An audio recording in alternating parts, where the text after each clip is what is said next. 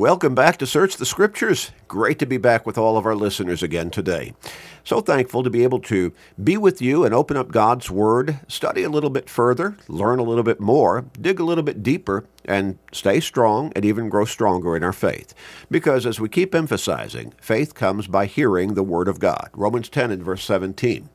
So we're thankful to be able to help people in the Omaha area, but also across the country and around the world by means of the internet and podcasting, to be able to study God's Word further, to dig deep and be in God's Word and grow stronger in their faith and in their spiritual lives. Now, if you're in the Omaha area, we encourage you to come and check us out in person. Get to know us, let us get to know you. Study God's Word with us, worship God with us, grow spiritually with us in person at the Sunny Slope Church of Christ. Our church building is located at 3606 North 108th Street, right here in Omaha. 3606 North 108th Street. Bible classes begin on Sunday mornings at 9:30, followed by worship at 10:30. Sunday evenings, we come back together at 6 o'clock each Sunday evening for another period of worship and Bible study. And then on Wednesday evenings, middle of the week, get our spiritual batteries recharged, set aside our busy schedules. Every Wednesday evening at 6:30, we come back together for midweek Bible classes. Now, you're welcome to any and all of these services. We encourage you also, tell people about these programs, Search the Scriptures. We're on several times a day and on a couple of different radio stations across the Omaha area and farther into Nebraska and Iowa also. So tell people to listen, but also, and we know that this is a challenge for a lot of people to be able to listen even one time on a daily basis because of work schedules and so on.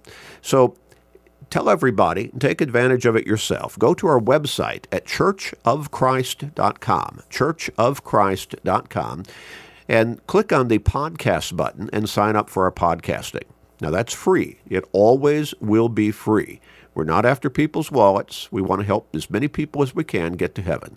And when somebody signs up for our podcasting, they will automatically receive to their smart device, whichever one they choose, whether that's their phone or computer or whatever, they will automatically receive these radio programs every day, Monday through Friday. Search the Scriptures. Automatically go to their smart device.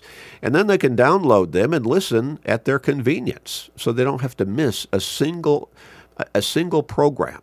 But they'll also receive a great deal more Bible teaching. Sunday morning Bible class, Wednesday night Bible class, all of our sermons. And what I consider to be a real gem from my train of thought. It's a short Bible study, only about 13 minutes each day, but it keeps us in God's Word 7 days a week. Now, we can usually fit in 13 minutes somewhere along the line in our busy days. We call that today's Bible class.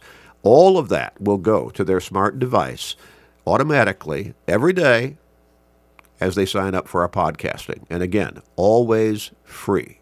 So tell everybody you can and take advantage of it yourself. We're going to finish up our study that I have entitled 5 Days of Jesus. And we're taking this from, we're really focusing upon this from the teachings in a particular church hymn that is entitled One Day. Now, that particular song has 5 verses, and every one of those verses points to one pivotal day in our spiritual lives, but one pivotal day of Jesus in his ministry upon this earth, and then going back to heaven and then coming back. Now, these are pivotal days in Jesus' ministry, in his role as our Savior. They're pivotal for us, every single one of us. We can take advantage of the significance of those days, or we can ignore them carelessly and never receive the advantage. It's up to each one of us. Let me go back and look at the first 4 days before we move on to the 5th day.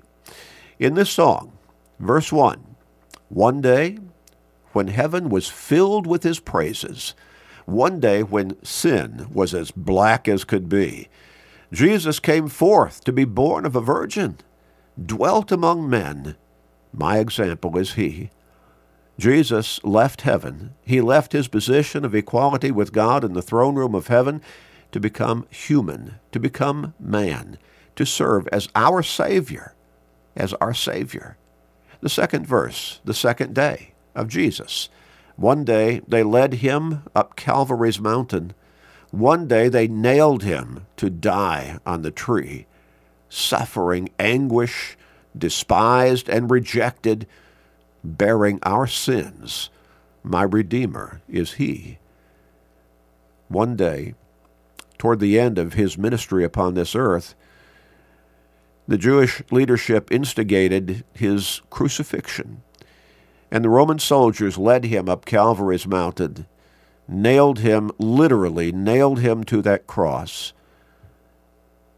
and then went about to execute him in perhaps one of the most brutal forms of execution that mankind has ever devised.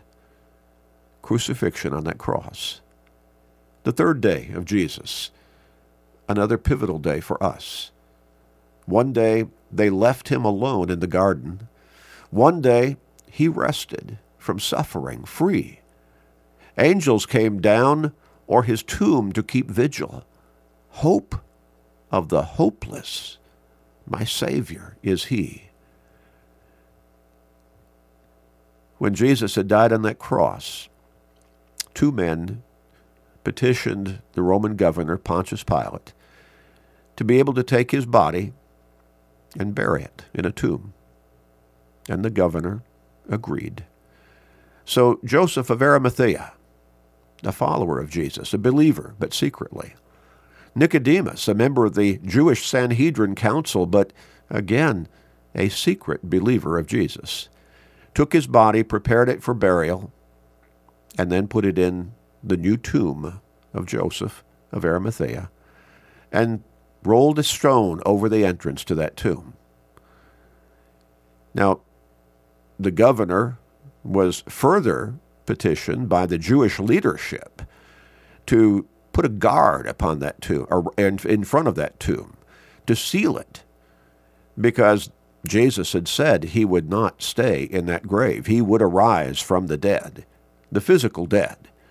And so they said, lest one of his followers come and steal his body and make it look that he fulfilled that promise, put a guard in front of the tomb. And Pontius Pilate, the Roman governor, agreed. He said, you have your guard, make it secure. And so it was sealed. At least two soldiers, Roman soldiers, were placed at the entrance to guard that entrance against anybody stealing the body of Jesus, and then, by trickery, by fraud, making it look like he really did arise from the grave. They still weren't getting it. Jesus was not just a man. He is God the Son. He did not have to lean upon or rely upon trickery and fraud to make it look like he truly is the Savior of mankind. God raised him from that dead. Verse 4, the fourth day of Jesus. One day the grave could conceal him no longer. One day the stone rolled away from the door. Then he arose over death. He had conquered. Now is ascended my Lord evermore. Oh yes, those angels did come. The angel at the entrance to the tomb, when the Roman soldiers saw him, I think we're to understand, the text says they became like dead men. I think we're to understand they fainted on the spot. And then when Mary Magdalene and the other Mary came to check on the tomb where their Lord had been laid the 3 days before, the angel at the entrance to the tomb said, you come to seek Jesus. He is not here. He is risen. And go to Galilee. Tell his disciples to go to Galilee. He will see you there. The grave could not hold Jesus. He was not just a man. He is God the Son. He was not somebody who was a fraud. He is the Savior of mankind. And now let's conclude this study with the fifth day of Jesus. One day the trumpet will sound for his coming. One day the skies with his glories shall shine. Wonderful day, my beloved ones bringing. Glorious Savior, this Jesus is mine. He died on that cross. He was buried in the tomb. His death on the cross was the payment for the guilt of our sins. He ascended back to heaven, but he's waiting to come back. And he will be coming back. We look at Acts chapter 1 and verse 11. As the apostles were standing with Jesus and he was giving them some final marching orders before he ascended back to heaven, he told them, as Mark records it in Mark 16, verses 15 and 16, go into all the world, preach the gospel to all creation. He who believes and is baptized shall be saved. He who does not believe shall be condemned. Jesus came with the gospel message from the throne room in heaven, from God the Father himself. He preached that gospel message. But now, the Jewish leadership, all the rest of the Jewish people who disbelieved in him, who were his enemies, they thought they had shut him up by having him crucified, put to death physically. No, he arose. He arose. He ascended back to heaven to the right hand of God. And he's coming back. He's coming back. Verse 11 in Acts chapter 1 says, well, let's go back to verse 9. When he had spoken these things while they watched, that is, while the apostles watched, he was taken up, and a cloud received him out of their sight. And while they looked steadfastly toward heaven, as he went up, behold, two men stood by them in white apparel. I think certainly we're to understand these two men were angels from God, who also said, Men of Galilee, addressing the apostles, why do you stand gazing up into heaven? This same Jesus who was taken up from you into heaven will so come in like manner as you saw him go into heaven. Oh, those angels from God told the apostles, and that must have been an awesome, and again, perhaps a confusing moment for them as they were standing there listening to Jesus give them instructions to go out and spread the gospel message of salvation all over the world. And then he begins rising through the air into the clouds. And the angels say, don't get all caught up in watching him go and wondering what's going on. He's coming back. He's coming back one day. In Matthew chapter 24, we look at verses 30 and 31. And Jesus foretold this. Then the sign of the Son of Man will appear in heaven, and then all the tribes of the earth will mourn, and they will see the Son of Man coming on the clouds of heaven with power and great glory. And he will send his angels with a great sound of a trumpet, and they will gather together his elect, that is, the saved, from the four winds and from one end of heaven to the other. Now, why would Jesus foretell that the tribes of the earth would mourn at his second coming? Well, because they would not be prepared. Jesus said in Matthew chapter 7, verses 13 and 14, that most people are traveling down the wrong pathway through life. They're traveling down the pathway of unfaithfulness to God and to him, unfaithfulness to the teachings of God's Word, the Scriptures, the Bible. They're not following God faithfully. They're not following Jesus faithfully. He said most of them, therefore, are going down that broad road that leads to destruction, eternal condemnation in hell. He said the few are walking the narrow path of the truth of God's Word that leads to heaven. How sad that most people are not following Jesus faithfully, are not dedicated to God faithfully and consistently.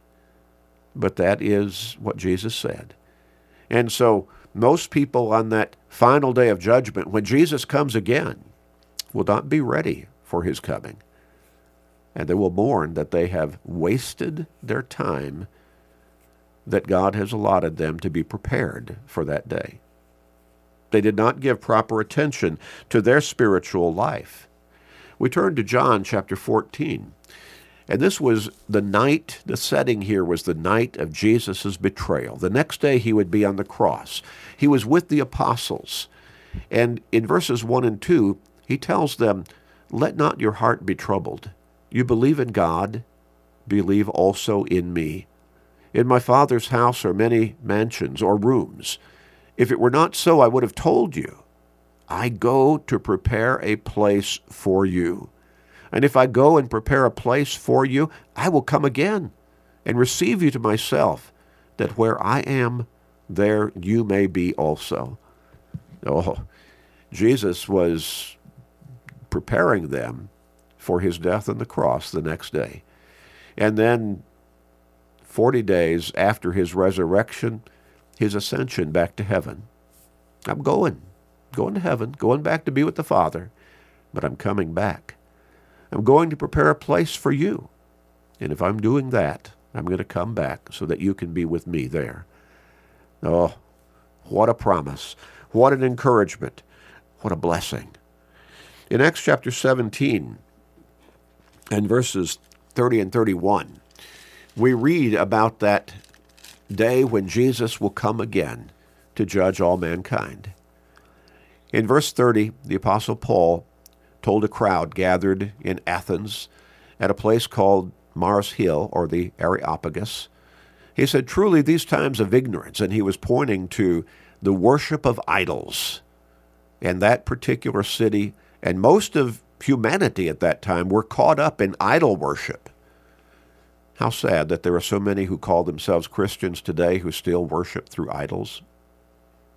They've got icons and statues and images all over the place. They bow down before them, pray through them. Now, do they not understand the repeated scriptures? Going back all the way to the original 10 Commandments? Don't make any graven images? But at that time, at least these people would say they believe in God. But many people back in Old Testament times, they said they believed in God, but they still worshiped idols. And with the worship of idols, naturally went immorality. And so Paul says, "Truly these times of ignorance God overlooked, but now commands all men everywhere to repent. Because," and here's the key, verse 31, "because he has appointed a day on which he will judge the world in righteousness by the man whom he has ordained. He has given assurance of this to all by raising him from the dead." Speaking of Jesus, Jesus was not held by that tomb, by that grave. Physical death did not keep him down. God raised him from the dead. And God has appointed a day on which he will send God the Son back to call all of humanity before him for a final day of judgment. And so he is giving us time right now, as we individually, each one of us, is still alive, to prepare ourselves for that ultimate day of judgment as to how we've lived our lives. The Apostle Paul wrote in 2 Corinthians chapter 5 and verse 10, "We must all appear before the judgment seat of Christ, that each one may receive the things done in the body," that is our physical body, "according to what he has done, whether good or bad." Nobody will miss that particular appointment. All who have ever lived, all who ever have continued to live since Jesus died on that cross, all who will be alive on that day when Jesus comes back, we will all appear before him, before his judgment seat. And we will give account of how we have lived our lives on this earth. God is giving us time to prepare. But so many people are being careless with that time. In 1 Thessalonians chapter 4, verses 16 and 17, we read of that day when Jesus will come again. For the Lord himself will descend from heaven with a shout, with the voice of an archangel, with the trumpet of God, and the dead in Christ will rise first. Those who have been faithful to him, followed him faithfully as the Savior, as God the Son, but have already died physically, Paul says they will rise first. Then we who are alive and remain shall be caught up together with them in the clouds to meet the Lord in the air, and thus we shall always be with the Lord. Some people think Jesus is coming back to establish an earthly kingdom upon this earth, to sit on the throne in Jerusalem. Paul says here, no, we're going to meet him in the air, and thus we shall always be with him. Those who have been already dead physically, but were faithful to Jesus, they will rise first. We'll be caught up together with them and meet him in the air. Jesus said to the apostles, remember in John chapter 14, verses 1 through 3, I'm going back to heaven to prepare a place for you. And if I go, I will come again, that you may be with me always.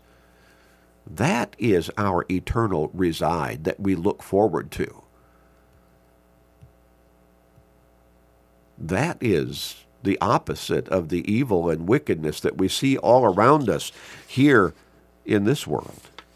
In 2 Thessalonians chapter 1, beginning with verse 7, that final day is portrayed as a tragic day for those who will not be ready, who have not paid attention, who have not taken advantage of the time God has given them to get ready, to get their lives straight before him, to focus properly on their spiritual well-being. When the Lord Jesus is revealed from heaven with his mighty angels in flaming fire, taking vengeance on those who do not know God and on those who do not obey the gospel of our Lord Jesus Christ. These shall be punished with everlasting destruction from the presence of the Lord and from the glory of his power when he comes in that day. Oh my. Are you ready for that day? Are you ready for the fifth day of Jesus? The chorus in that song, One Day, blends all 5 days together. Living, he loved me. Jesus loves you. Dying, he saved me. He went so that you can be saved if you will come to him as the Savior. Buried, he carried my sins far away.